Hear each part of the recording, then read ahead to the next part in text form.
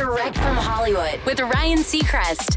Ed Sheeran's manager, Stuart Camp, sat down with Variety for a revealing interview where he hinted at what Ed's next album would sound like and confirmed discussions for a huge world tour, thankfully hitting North America, that could leave him on the road for quite some time. Typically, when an artist like Ed embarks on such a massive tour, we won't see any future albums from them until the end of their run on the road. But this time, things might be different. Stuart tells Variety, "We'll be touring, if we're allowed to, for 2 to 3 years, and there may be more records in that period. I'd imagine there'll be 2 more albums within that cycle because this record took so long to make.